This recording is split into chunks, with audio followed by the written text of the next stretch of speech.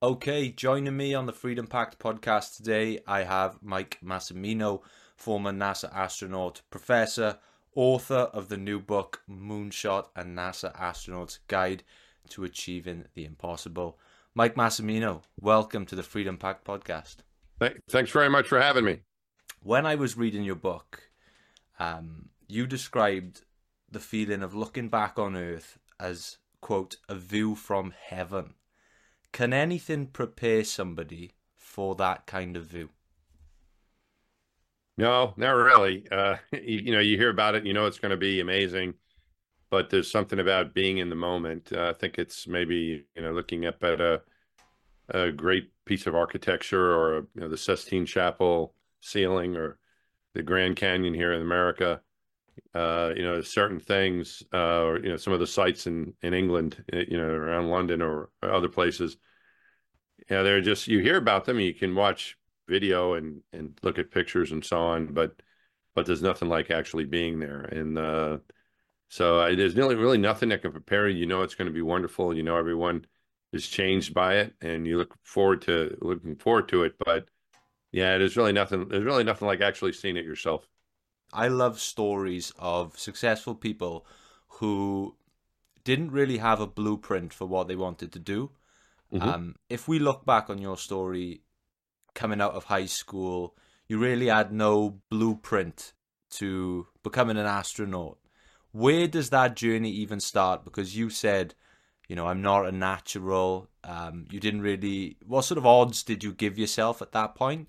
And where does someone even begin when they don't really know what the blueprint is for the career they want?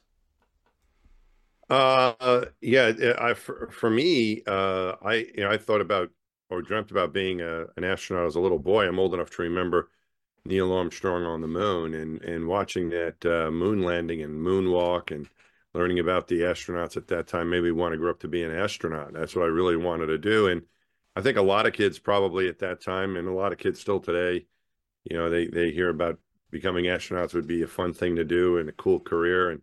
But by the time I was, 8 or 9 or years old, I thought being an astronaut was impossible. I didn't see myself as a thrill seeker or as a test pilot hero like Neil Armstrong, and kind of cross it off the possibility list.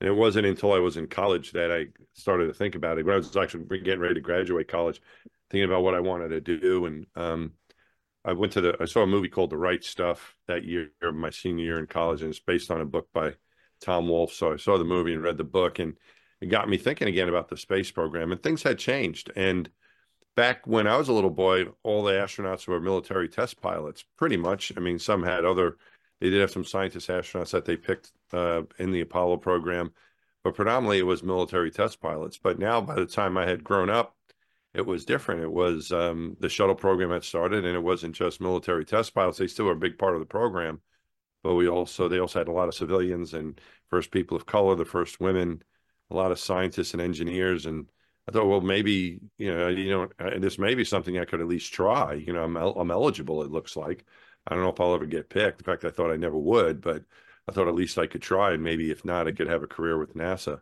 So I think to answer your question about how do you map that out, I think the best advice that I got on that um, was from when I was picking out my major in when I was an undergraduate in college. The dean of students, his name was Jim Parker, Dean Parker. I was speaking to him about what do I take, and and this I wasn't thinking about astronaut or what we're going to do for a job or anything at this time, but he suggested just looking at the courses for each one of the different majors that we had and seeing what I thought was most interesting.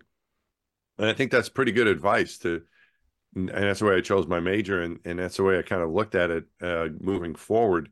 That you should try to make decisions based on what you're interested in and what you're passionate about, and not worry necessarily too much about is this going to get me to where I want to go. I mean, I think you want to think about that, but with the astronaut job, there's so many different ways to go at it.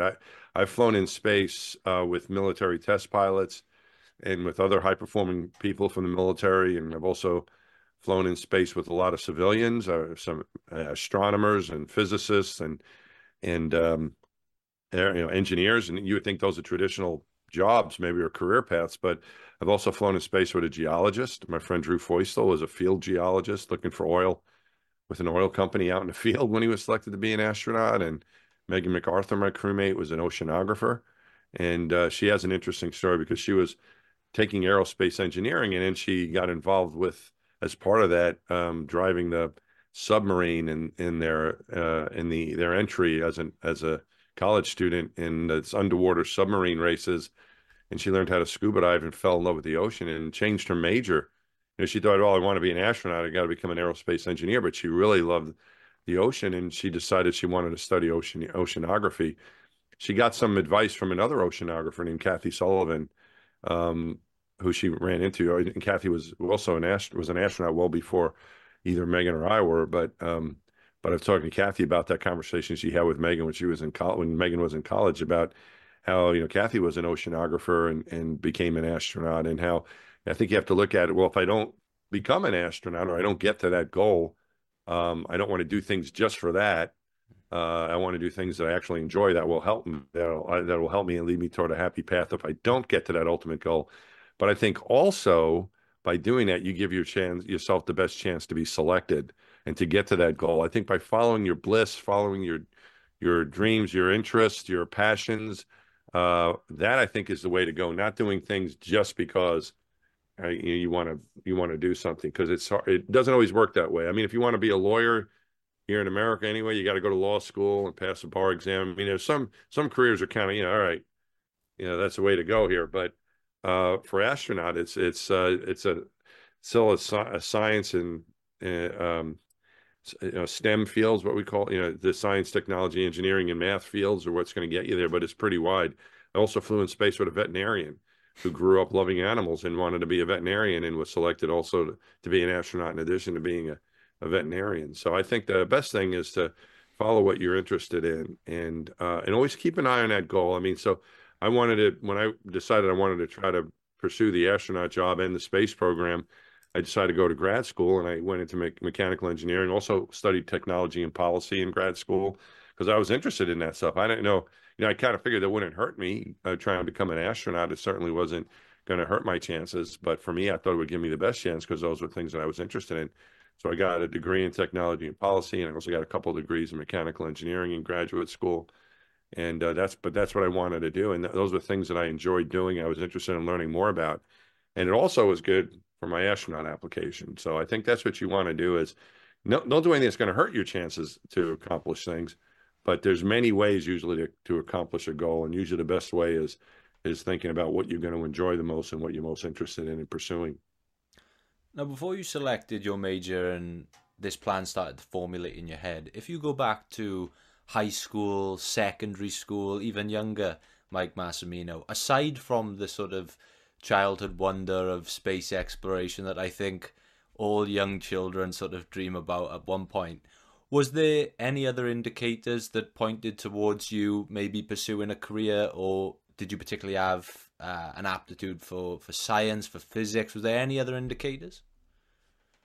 Oh, I did. I mean, I did like math and science. And so I think even though I wasn't thinking about becoming an astronaut beyond like age 8, there was still, there were, what I still what I really liked in math as a elementary school student, like age 10, 11, though, that age, math was my favorite subject, and was always kind of the thing I liked the most in school subject wise. And then when I got to high school and I took physics, that really was interesting for me. I took physics. It happened to coincide that year that I was studying physics in high school, secondary school, I guess you would call it.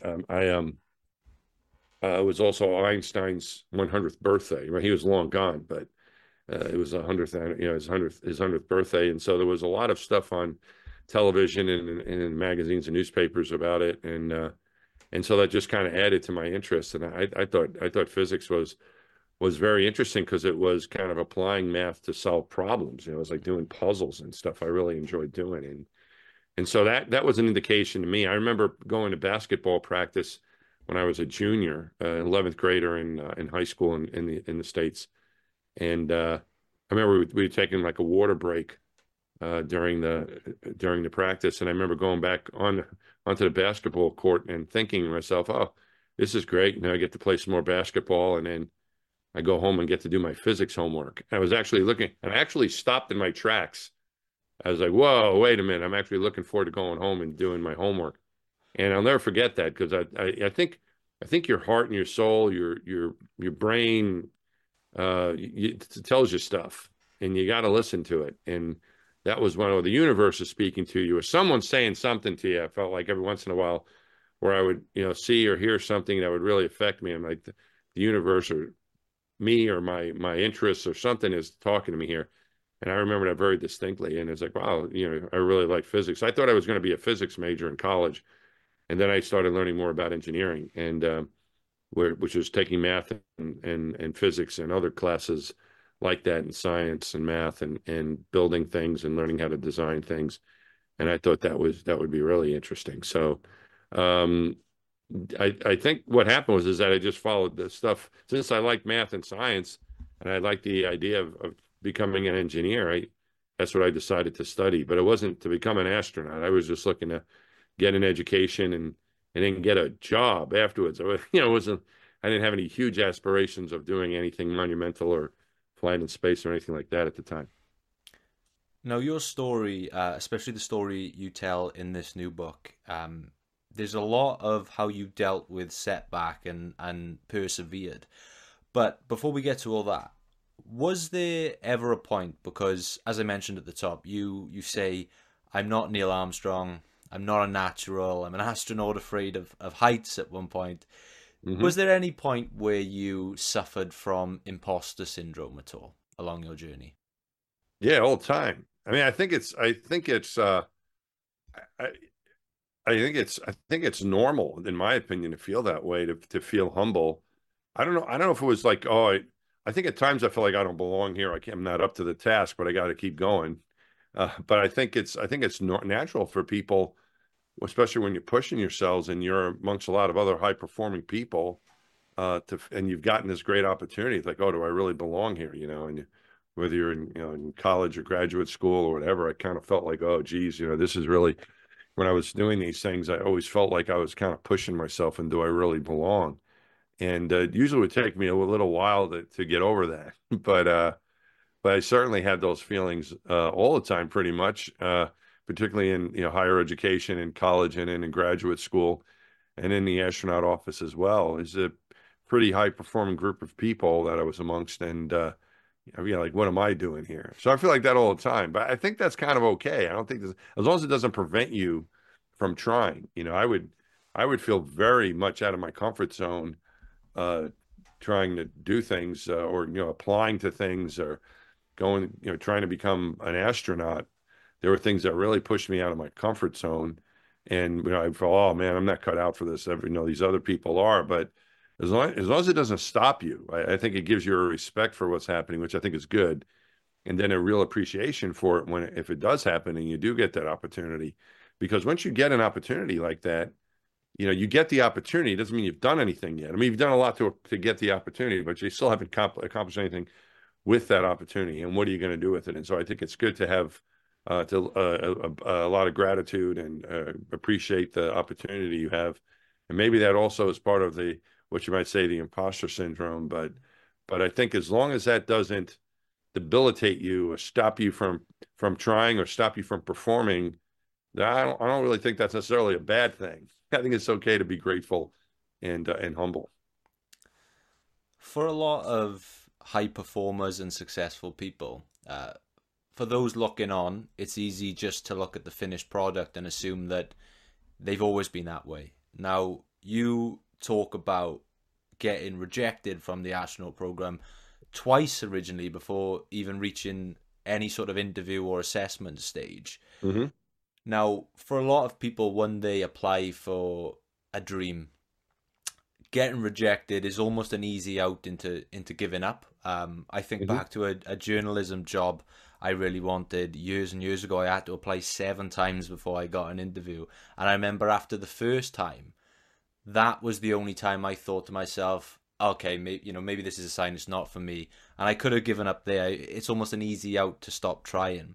Hmm. What was your mindset like when you first received that initial rejection, and was the second rejection easier or harder to take than the first? I think that what I found over the years, I didn't necessarily know this back then, but all the successful people I've met, whether they're astronauts or athletes or musicians or business people or politicians that have been very successful, they're not those who never failed. They're those who never let failure stop them. And I think that to me, success is trying and not giving up. And so yeah, the first rejection I got, I was like, oh, okay, but I didn't really ever expect to really get picked. I think, I mean, I knew that I was trying for something very difficult, and I knew I couldn't control the outcome here, but I could certainly keep trying. I could control that. I could try to put in my best foot forward, put in my best effort, and that's all I could do. And so my goal was more to make it a tough decision for them to reject me. That's what I felt like I was trying to do, as opposed to ensuring that they would pick me. And the only way to do that is to just keep trying. So I mean, I got disappointed the first two times. The third time I got I got an interview, and the interview is not just an interview, but it's also a bunch of medical exams. And I was medically disqualified. I failed the eye exam that time, and that was pretty disappointing because I couldn't even try again. I wasn't allowed to. Once you, I mean, I could submit an application. They weren't going to read it anymore, is what they told me. So once you're medically disqualified, you're considered unfit for duty, and that's it. And the problem I had is no longer a problem nowadays for anyone who's applying to be an astronaut. It was the vision standards back then. You had to see pretty well without your contacts or your glasses, and I couldn't pass that standard. Now it's not an issue. They've waived all that stuff. It's all gone now. Those regulations, almost 30 years later. But back then you had to see pretty well without contacts or glasses, and I couldn't do it. And so I ended up getting disqualified. And I asked if there's anything I could do to fix it, and they're like, "No, you can't. It's never been overturned." And so I thought that was pretty disappointing. But I found out I had to do something. I found out about vision training, which was techniques that were done with smaller kids to improve their vision. And I found an optometrist, an eye doctor who specialized in it, and told her I could be really immature. Can you give me a chance? And she helped me. I was able to do better at the eye exam. I was able to pick up a couple lines on the eye chart just so I could get that disqualification overturned. And so to me, that was a bump in the road, but I had to figure out a way to get around it. I just wanted to be able to try. And I've heard all kinds of stories from astronauts who had all kinds of issues with things and were able to get around them. Um, and I think you're right that if you throw up your hands and give up, I mean, I think, and use that as an excuse, I think maybe that's okay. But as long as it's that you weren't that interested in it, I think it's better to say, oh, I mean, if you really want to do something, then I think no matter what happens, you got to keep trying. But maybe if there's something else that's more important to you, if you decided, well, no, I'm not that passionate about it, but you got to think really hard before you give up on something. When I failed my qualifying exam in graduate school, I was a graduate student at MIT. I was trying to get my PhD, and they have this exam you have to pass in order to continue in the PhD program, and I failed it miserably. And I was told I did really poorly, and I could take it again, but they didn't really expect that there'd much of a difference. It was so bad the way I'd done. So I felt bad about it, and I was thinking, all right, maybe I only spend, maybe I go for another degree, or there was there was another degree I might be able to go for. It wasn't a PhD; it was called the mechanical engineer's degree. And I remember calling the dean's office to talk about it. I knew the dean, his name was Frank Perkins. He wasn't there, but there was a guy by the name of Ike Colbert, who was the assistant dean at the time. And he was in the office, and he took the call, and very gratefully did, because I told him what happened. And he said, Mike, before you give up, you need to think, because he was telling me, yeah, you could do this and that, you can do whatever. And he says, you need, at this point in your life, at this moment, you need to think really hard of whether or not you want to give up on that big brass ring, is what he called it. I think that was, we call the big brass ring on a merry-go-round, the thing you reach for. And I don't know if you have that in England as well, but here in that's what we call in the States, right? The big brass ring. But it was also because MIT had the class ring you would get was a brass, they call it the brass rat because it had a beaver was the school mascot on it. So I think he was referring to that too, the big brass ring. And I remember him saying that, like, you really want to just stop here a minute and think about it. And I thought about it and decided I wanted to give it another try. And went to see my advisor who had delivered the bad news a day or two earlier and told him I wanted to continue, give it another try at least. And he said, Mike, if one can learn to live with indignities in life, one can go far. And I think that's what he was saying, that if you get beat up and knocked down and you can get up again and keep going, you can go far in life. But if you're fragile and brittle and all of a sudden you get told no, or you get rejected at something and you give up, and forget it. I don't think you're going to really go anywhere. So you really, you're not going to achieve anything. You're not going to achieve your dream with that kind of reaction. But maybe that, but if I mean, it could be for the right reasons. There's an ending to everything, and sometimes it's time to move on. But if not, if you've got to be, I think you just need, what I found is I needed to be honest with myself. And when I was really honest with myself, I was like, yeah, I'm not, I feel like I don't know if I'm really qualified to do this. There's so many great people. It's like the hardest job in the world to get because it's so competitive. And that was all true. What was also true is the thing I wanted to do more than anything else. And that was kind of an unfortunate alignment of things, right? Something I really wanted to do that I felt was nearly impossible. But as long as you try, there's a chance. The first chapter in the book discusses it. It's entitled "One Out of a Million is Not Zero." That as long as you try, there's a chance. When there's like if you look at 1 out of a million, it's a small number. It's a decimal point with a lot of zeros and a one at the end. That's non-zero. That is not zero. But as soon as you give up, then that one also turns into a zero, and the outcome. You won't be successful. No one's going to come knocking on your door to do these kind of things. You're going to have to pursue them. I really love this messaging, and this was actually the most compelling part of the book for me. I remember pausing at the end of this chapter and really thinking about it, because I mentioned having an easy out when you get your initial rejection, but you touched on it there, being medically disqualified your third time. Your 1 in a million seemingly turns to zero.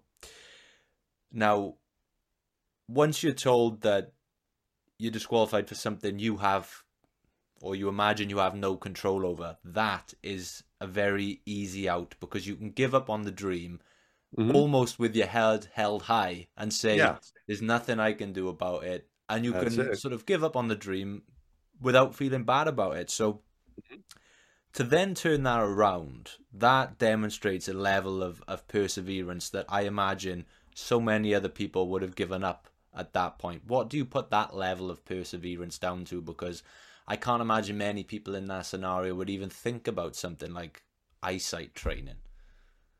Well, I didn't know about it, find out about this, but I found out about it, and I think there's always a way around it. I think the thing is just to try, and maybe the vision training wouldn't have worked, and maybe I would have tried. I don't know what else I could have tried because they didn't accept any surgical procedures back then or anything. So I think to me it's just not giving up. The idea of giving up was unthinkable. It was not acceptable. I would not be happy with myself if I gave up. And as I talk to people, I think a good thing, something that helped me too, is that I talk to people about it. I talked to other people that had overcome medical disqualifications in the astronaut, and they never had to deal with this, but they had other things and how to look at it and how to approach it, and that conditions do change, and that I wasn't the only one that had to ever fight a medical disqualification. Mine just was not the one that typically people are able to overturn, but I think the idea for me is that what I kept in my head is that if they keep telling me no, I can live with it because that's their decision. They can pick who they want, and if they have better candidates than me, in their opinion, anyways, because that's the one that counts. For whatever the reasons are, I can live with it. That's okay. I can live with that. But to not even try, that's me taking myself out of it, and that was unthinkable. And so I just had to figure out a way to get back in the game, no matter what. I just had to get in there. And if they told me no, that's okay. That's not my fault. That's just the way it is. They're better people they're looking at, or people they like better for the job, and that's fine. That's very understandable. But for me to take myself out of it, I don't think I could ever be happy with myself if I would have done that. I would have never forgiven myself, and would have just gone through the rest of my life mad at myself because you only get one shot at this, so you might as well do it. And the thing too is that as I was going along, I remember even after my fourth rejection, I'm sorry, after my fourth application, or the fourth class that I applied to, um, after I got that second interview and I got through the eye exam, um, I was waiting for months. And I remember so I interviewed in October and we ended up getting the word in April, but I remember being on vacation with my family in March during our spring break. I was teaching at Georgia Tech here at the Georgia Institute of Technology here in Atlanta in the States. And it was a pretty good job. I just started that job. I liked it. I was enjoying the teaching and the research. And I remember being on vacation with my family thinking, well, they'll probably tell me no again. I mean, the odds are still against you. And even when you get to be a finalist, there's still so many good people they're looking at. But I knew that, hey, look where I was. My family was doing well. I had two kids at the time, and they were little, and we were having fun with them. And I was teaching at Georgia Tech. I had a nice professor job at Georgia Tech, and I had gotten my PhD at MIT. I had got some great work experience at NASA before I was a professor, and had flown an experiment in space and was doing more space-related research. I learned to fly airplanes. I had a private pilot's license. I had learned to scuba dive. I had a scuba license. I had all these things that I had done that were making my life pretty good. And if it didn't work out, I was going to keep trying. But I think just by the trying and pushing forward, even if you don't get to that final outcome that you want, you might find yourself in a lot better place than when you started. And that certainly was my case.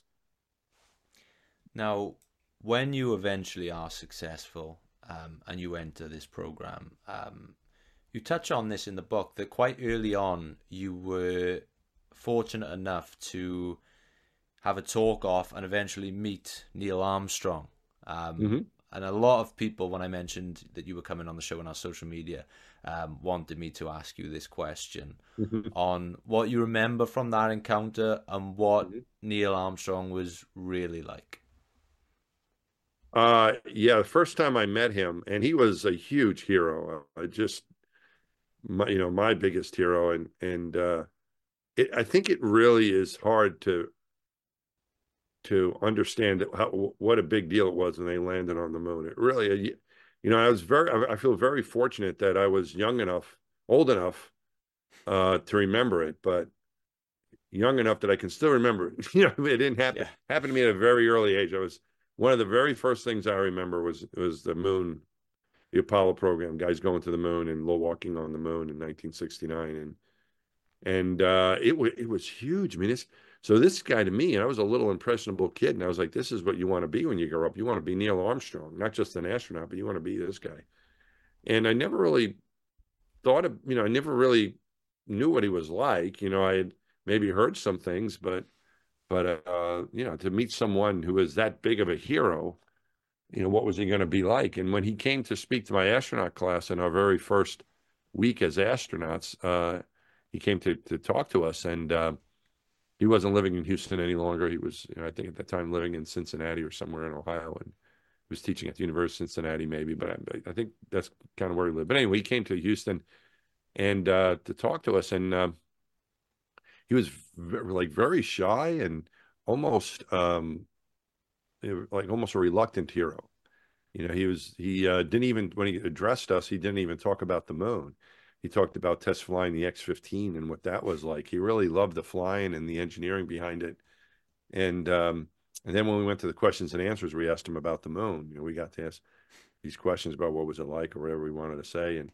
But he was certainly very, very humble. And then the next day, I end up being online next to him for lunch. Can you imagine? So I got to say something to him, that I didn't get a chance to ask him a question back then, but when I first met him, when he addressed my class. But I asked him, what did he say when he how did he come up with what I knew what he said? He said, one small step for man, one giant leap for mankind.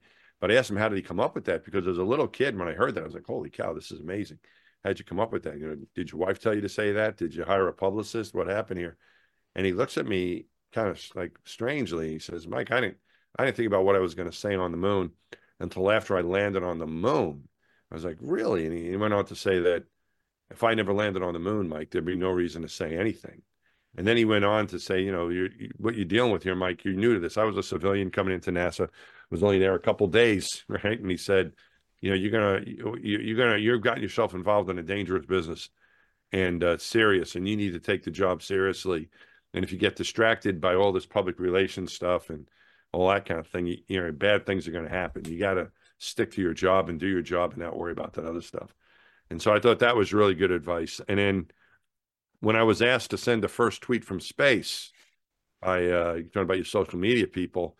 I was asked to do that by NASA, and I said, yeah, sure.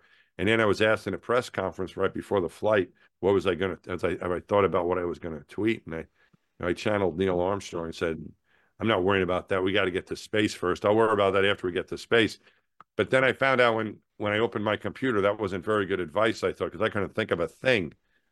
And I said launch was awesome and the adventure of a lifetime has begun or something like that. And then I got made fun of on Saturday Night Live, which is a popular program here in the U.S. And they said, we have the first tweet from space and here it is. Launch was awesome.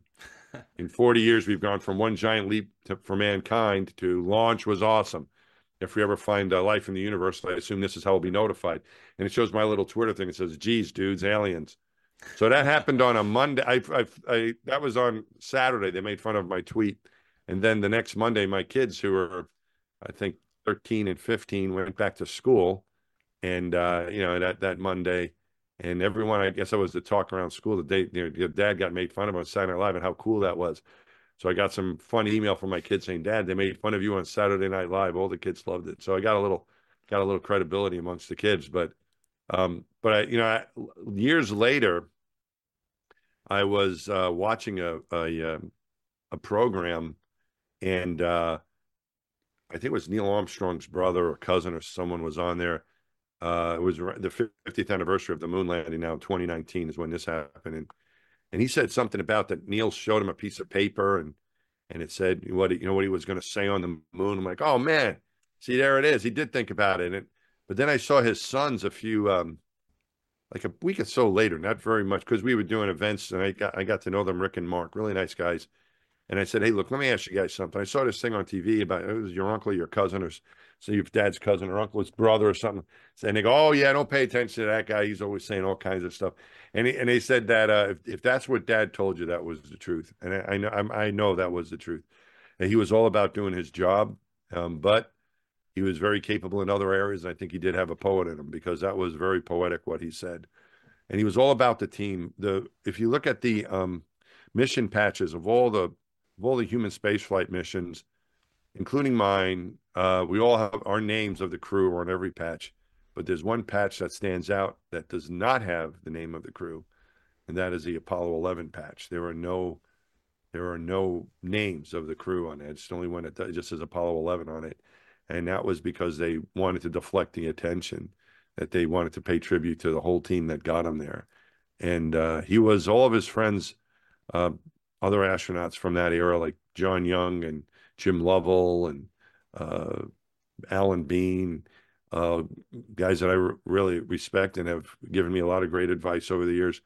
All of them have said, when they talk about Neil Armstrong, that he was the absolute right person, the perfect choice to be the first person to walk on the moon. And that was a great choice that NASA made to have him do that. So I think he reiterated to me the importance of being humble and giving credit to others, and being very appreciative of the opportunities you have and not blowing it, because once we became astronauts, we were all given this great opportunity, and then, well, what are you going to do with it? Are you going to make the most of it, or are you going to feel entitled and squander it? So I think that was a very important group of lessons that I learned from Neil, and getting a chance to know him was just really cool. So he was a very cool guy, and someone to be admired. What an amazing story. And for what it's worth, if I got to choose what I was getting made fun of for, it would probably be something like sending the first tweet from space. So nothing to worry Yeah, about no, it was there. all right. Yeah, I'll take it. Yeah. You mentioned there something Neil said. This is a dangerous business. Now, Mhm. there's so much uncertainty and anxiety that comes with a launch. Big consequences when you are a high performer in that area. What is your process like for remaining focused and as unaffected as you possibly can be in such a high stakes scenario like that? It kind of depends on what's in front of you. If it's, sometimes you have something come up and you have time to think about it, and sometimes you don't. But I think when it comes down to it, when you're actually in the moment of whether it's launching into space or doing a spacewalk or flying in the jet and something happens, flying in, in an airplane and something, you get an emergency or whatever it is. At that point, I think you need to just kind of execute what you're ready to do. And there are very few times that we were unprepared for something because we were trained so well. And sometimes we needed to rely on our equipment and on our training and on our team. And that's what I always would try to remember when I was going into something that could be a bit dangerous or uh, challenging. I would say, all right, remember I call them three trusts, which were trust your gear, that your equipment will be there to help you when you need it. Trust your training, you're well trained, and trust your team. They'll be there to help you if you need some help, wherever that team could be. If it's in an airplane, it might be the air traffic control, the person you're flying with, or your crewmates in space, whoever that might be, or the ground control team. And then trust yourself is the fourth one. So trust your gear, trust your training, trust your team, and then use those trusts to trust yourself. So when you're in there in the heat of the moment and something happens, I think it's best to rely on your training. Or when if sometimes it's an expected event, like I'm going to launch, I'm going to do the spacewalk, and we have a plan, or I'm going to go on this television program, I'm going to teach this class, or I'm going to, whatever the heck it is, give this presentation. You've thought about it and you have a plan, and if you've thought about a lot or a little, whatever, you're as prepared as you're going to be, and go in there and execute the plan. Try to enjoy it, and it's not the time to be scared. I think being nervous is okay. It shows that those things matter to you. If you're not nervous about something, is probably doesn't mean that much to you. But when things are important, you tend to be nervous about them. So I think that's okay. But I think when you get to the heat of the moment, it's time to execute the plan, and get ready for things to go wrong, and be able to react, and to do all those things, and do it in a safe and efficient way. I think you need to just concentrate on what's going on and follow what you've prepared to do, and be able to improvise when necessary. Before we move into some of the fun listener questions, the last question I have for you that I took from the book was, and this is one of my favorite quotes in the book, when you say, "The single greatest gift I brought back from space was a new definition of home." Mm-hmm. How did your experience in space change the way you live on Earth? The beauty of the planet, seeing it from space, I've when I looked at it, I first my one of my thoughts was, uh, this is a heavenly view. This is a view from heaven, and then that was replaced by another thought, which was, this is what heaven must look like.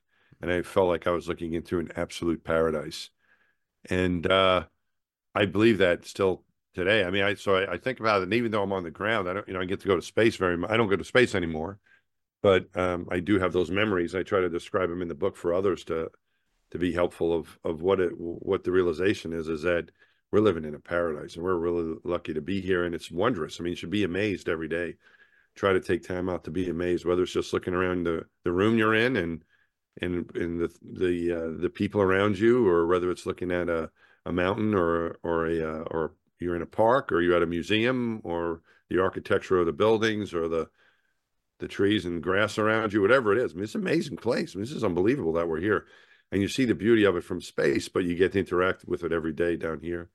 And my concept of home changed in that, going around the planet so many times, and I think it hit me on my second flight toward the end of my second flight is when it did hit me that everything I've ever known or everybody that's ever lived has been right here on planet Earth. And I started thinking of Earth as home. So when I was a kid, I thought of the town I grew up in, Franklin Square, as my home. And then as I got older, I identified it like I'm from New York. You know, I tell people I'm a New Yorker. That's my home.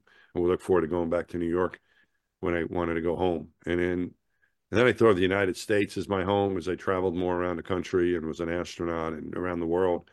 I thought the United States, that's my home. And those places are all my home. But now I think of home, I think of Earth. And it's a home, it's a beautiful home that all of us share, no matter where we are. We all share the same place.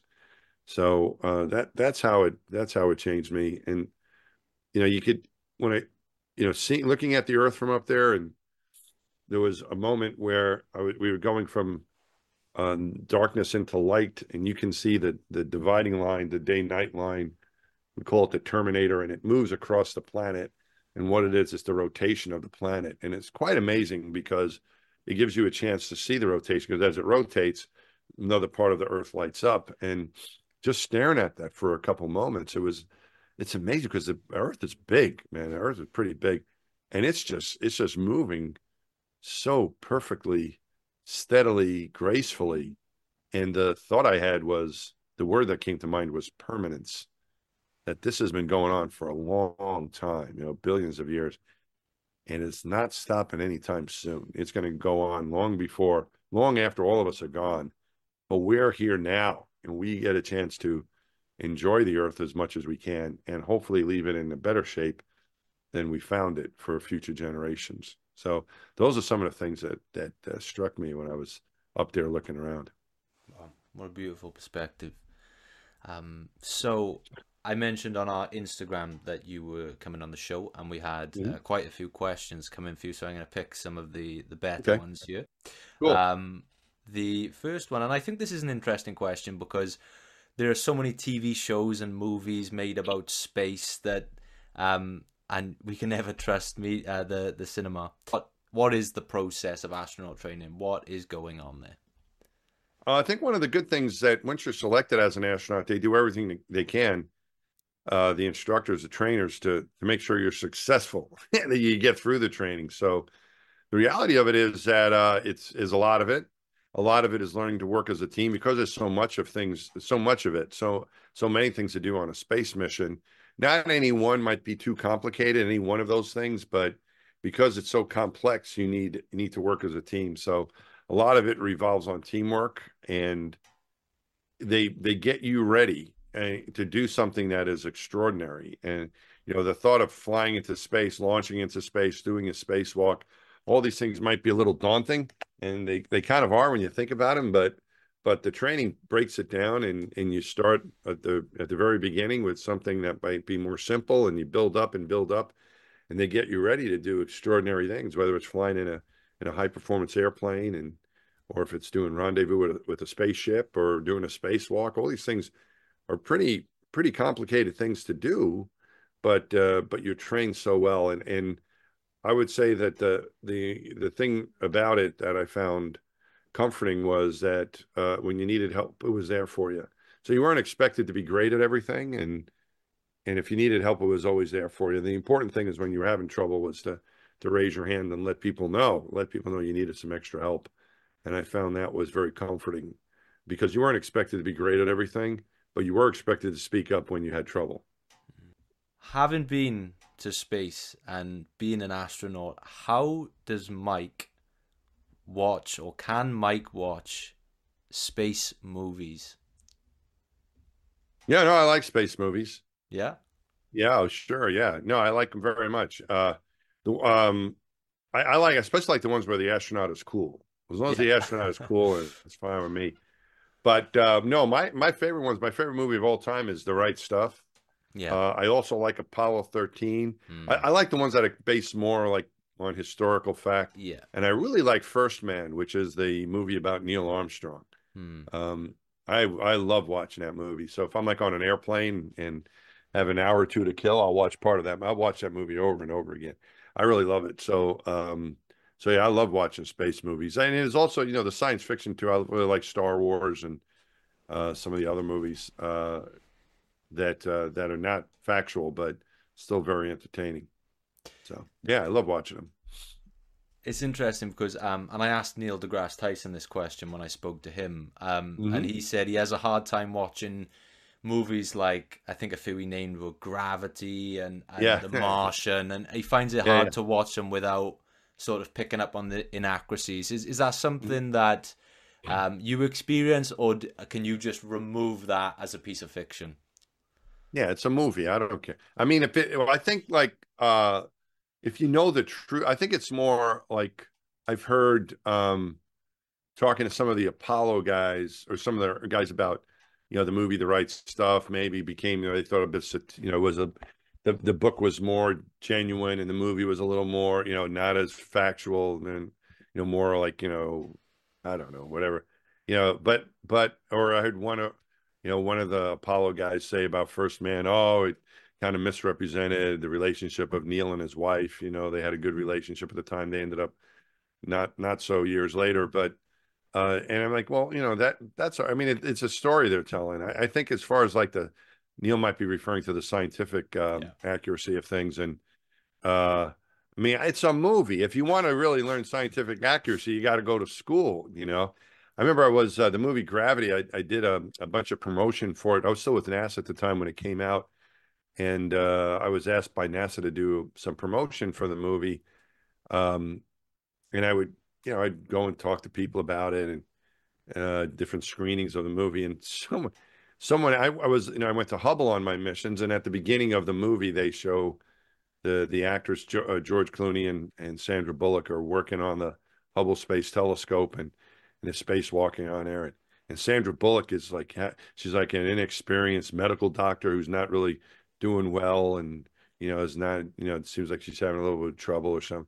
Anyway, so someone asked me, why would NASA ever send an inexperienced medical doctor to fix the Hubble Space Telescope? Why would they ever do that? And I thought about it for a moment. I go, well, NASA did not send an inexperienced medical doctor. It's a movie.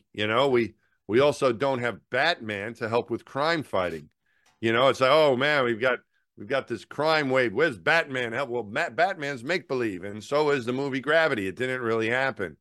So I think that, well, let's enjoy it for what it is. It's kind of a fun movie, and uh, or I don't know, fun. There's a lot of disaster stuff going on in that one, but I don't, I think it's okay in my opinion. I like it when they show the astronauts to be cool, whether that's Mm. factual or not. I just like it because people think astronauts are cool when they see cool astronauts on it, like George Clooney up there. So that's good. So up on the screen. So no, I think the movies are great, and if they take a little bit of liberties, but if it's not, especially if it's not a factual Yeah. story, I think that that's okay. Speaking of cool fictional astronauts, I actually recently read the book The Martian. Very, very Hmm. good book. Which leads me into the next question I can see here. When does Mike think a human will step foot on Mars?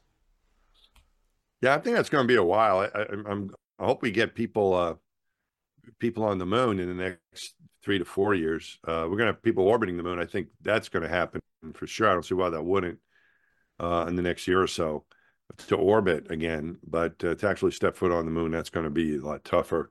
Mm. Uh, and then to go to Mars is going to be even tougher because you're so far away. It's not just getting there, which is a long distance. It's a 6 month journey to get there. The moon is about a day and a half to 3 days away. You can get there, but a low Earth orbit is 8.5 minutes. But Mars, you're talking a long time, and you can't go all. You can only go at certain point times of the year when the planets are fairly closely aligned. So it's not an easy place to get to, and also some of the moon guys, the guys that went to the moon back 50 years ago, they'll tell you that they were really dependent, like they show in Apollo 13, really dependent on the control center to help them. And you know you you're going to be so far away. In Apollo 13, when they said, Houston, we have a problem, it was a couple seconds, and they would say, what can we do to help? And then, but on the moon, they're going to say, Houston, we have on Mars, they'll say, Houston, we have a problem. And like 20 to 30 minutes later, someone is going to say, what was that? So you're going to have to come up with your own solutions. And work more independently and take care of any medical emergencies, you're going to be gone a long time. So Mm.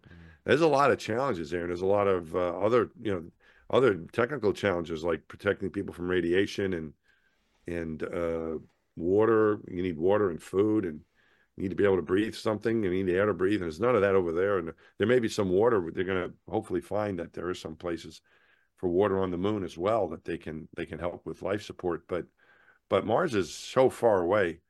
So anyway, I don't know. I hope we're back with people on the moon in 3 to 4 years. I do know that like Elon Musk has his sights for his company SpaceX to send someone to Mars. I don't doubt him. Is a very credible. He's made so many, but I thought were really kind of very hopeful statements, and he's come through on them. So I wouldn't doubt it that he might be able to get someone there faster than NASA might even. Who knows? But I think that's probably still at least 10 years away before we have someone landing there. But I don't know. Maybe I'll be wrong and it'll be sooner. I hope it is. I think what they're referring to here are the sort of subsection of people that approach space travel and space history with a level of skepticism. And they're Mm. asking whether you take personal offense to that and how you sort of look on at those people. Yeah, I mean, now people can believe whatever they want, but what do you mean, like faking the moon landing and stuff like that? Those kind of. I I think mean, it. it's. I think that it may be incredible to believe, but we did put people on the moon, and I think in some ways it is a bit. In some ways it can be a bit disrespectful to say it didn't happen because a lot of people, hundreds of thousands of people were involved in that program, which I think the Apollo program is the most amazing program, technical program for sure, ever conducted. I mean, it really attracted the best talent from around the world, and they were able to do something amazing that we haven't been able to do in 50 years. I mean, they did it back in the 1960s. So that's amazing. I think we should be paid tribute to, and that's it. So I don't know, if people want to doubt it, then I don't whatever they want to do. But I don't argue with the it's just I do think they're being disrespectful to those who participated in it, but I'm not about to get in any debate with them. So usually, like if someone like that appears, I'll usually excuse myself to go use the restroom and never come back to the Never come conversation. back. So that's a good thing. You might want to keep that in mind, folks, is when you're in one of these conversations, like, oh, I'll be right back. And then don't ever come back to the conversation because it's just a waste of time. A brilliant tactic. I like it. Okay, so Yeah. let's end on a light-hearted note. Mhm. And I like this question because this is one of my all-time favorite shows. What are your memories of your experience on the set of the massive, massive show that is The Big Bang Theory? Yeah. That was pretty cool. I really loved being on that show. It was so much fun. And NASA asked me to, when I was still with NASA, when I started my relationship with that whole group of folks over there, and they asked me to go and meet with the writers and producers of the show because they had this idea about sending someone to space and they NASA, the guy at NASA's name is Bert Ulrich, who is he's our liaison, still is for NASA with Hollywood. People want to make a movie or a TV show and want to involve NASA. So he said, I think you're the right guy. They want to speak to an astronaut. So I went out there and I was out there anyway for something else. They weren't going to send me special, but it's like, if you're ever out in LA, go by. So I did that. I went by Warner Brothers Studios out in LA and met with Chuck Lorre and Bill Prady, who's become a very good friend of mine. Just a wonderful guy. They were the co-creators of the Big Bang Theory and all their writers, and I've made so many friends with all. I'm friends with all of them, but they were just a bunch of really smart, funny people. And I was telling them stories, and they were writing them down, and they seemed to like them. And then I helped them with the script. Some of the script ideas they had. I just gave them some ideas and went out to see a taping of the show. With one of my colleagues, and I flew out there to see it. And then that was about it. And then a few months later, I got a note, and it was from Bill Prady, and he said, "We have an idea. We're wondering if you can come on the show for a cameo. We're wondering if you can act." And I wrote back and said, "I'd love to come on, but I don't know how to act." I mean, last acting job I had, I was in third grade. I was 8 years old, and I played a bird in a school play. I was a robin. I was a bird, and he said, "That's okay. We just want you to be you've been yourself for a long time. Just be yourself. That's what we want. We want you to just be yourself." And I thought that was pretty good acting coach, coaching for acting. And so I went there and I just played myself. I just was me, and it was wonderful experience. It's very team oriented. The people are extremely nice. Everybody from the camera people to the directors were great. All the actors were just wonderful. Mayim Bialik, who's one of the actors, gave me a very nice endorsement for the book. She's a good friend, along with a lot of the other cast members and the writers. And like I said, this Bill Prady's one of my good friends. So I made so many great friends, and they're just fun people to be around, and very, very nice, good people. And I was very fortunate because I don't know if it's always like that on a TV set. I heard some other stories. I was horrified, but these people were all great, and it was really fun to be a part of it. And I've made a lot of lifelong friendships as a result. Last time I was on that show was a long time ago. I think my last appearance was. I guess I kind of had to. They put me in sort of with some of my old footage in the final season, but I really haven't. I didn't film anything with them for quite a few years, and it's been a while. But I still have those friendships, which are more important. So, yeah, it was a great experience, a great show, and great group of people involved. Fantastic. Yeah, because when I mentioned to my brother, I said, "You'll Hmm. never guess who I've got coming on the show this week." Mike Massimino. The first thing he said was about Big Bang Theory. So Yeah, it yeah, must yeah, it yeah. must be strange for you for Yeah. dedicating so much of your life to this amazing career and achieving all these unbelievable dreams. I bet in the street you get also noticed a lot for being a character on The Big Bang Theory. That I probably more so than Wow, absolutely more so wow. than being an astronaut. That's for sure. But that's okay. I mean, like we were talking about pursuing your dream and what you love and what you like, and I would have never thought it would lead to that. I've gotten so many good friendships out of people I admire so much. I know baseball isn't maybe necessarily that popular in England, but it's very popular here. And just today, the baseball player who was the catcher, who's a very important position on my favorite team, the New York Mets. And I became a baseball fan the same time that same year they walked on the moon. And the catcher's name was Jerry Grody, and he and I became friends a few years ago. And he was again one of my heroes growing up, and I've gotten to know him and his wife. And I just got a note from his wife today that she wants to give Jerry a copy of the book for his birthday, Wow. for Christmas. I'm sorry. So I was like, okay, I wrote it to him and put it in the mail. I'm like, this is pretty cool. This is a guy I watched when I was a little kid. So I've gotten to meet a lot of my heroes and got to do a lot of cool things. And I never could have imagined that would have happened. We wouldn't be having this conversation if I wasn't, if I didn't keep at it when I was trying to become an astronaut. So you never know where things are going to lead you. I would never, I mean, never in a million years could I ever predicted I'd be involved with a TV show like The Big Bang Theory, but that's what happened. All right. Well, before we let these guys know where they can buy the book, I just want to show you Mm-hmm. something. Okay. So I recently, baseball isn't really big over here. I recently Yeah. went to New York and I went to a Mets game. Oh, So there you go. they're my Yeah. adopted team, so we have that in common. Excellent. That's my team. Yeah, I'm a big Mets fan. Amazing. Oh, Well, cool. Thanks for showing me that. we've talked a lot about the book today, Moonshot. Thank you. Please Yes. let everyone listening, watching know where they can go and check out this amazing book and buy a copy for Yeah. themselves. Yeah. You can buy it just anywhere books are sold. If you do it online, Amazon or whatever you have over there will work, or your local bookseller should have it or be able to get it for you. But it's available just about anywhere books are sold. You can also order it from my website, MikeMassimino.com. We have like a little link to some of the booksellers here. I think you have them over in the UK. Amazon's over there in the UK. I guess I'm Yes. assuming Barnes and Noble and some of the others are there too. So, but wherever's easiest for you to get it, I'd be very pleased if you checked out a copy and hope you like it. Fantastic. I'll leave all the relevant links in the show notes below.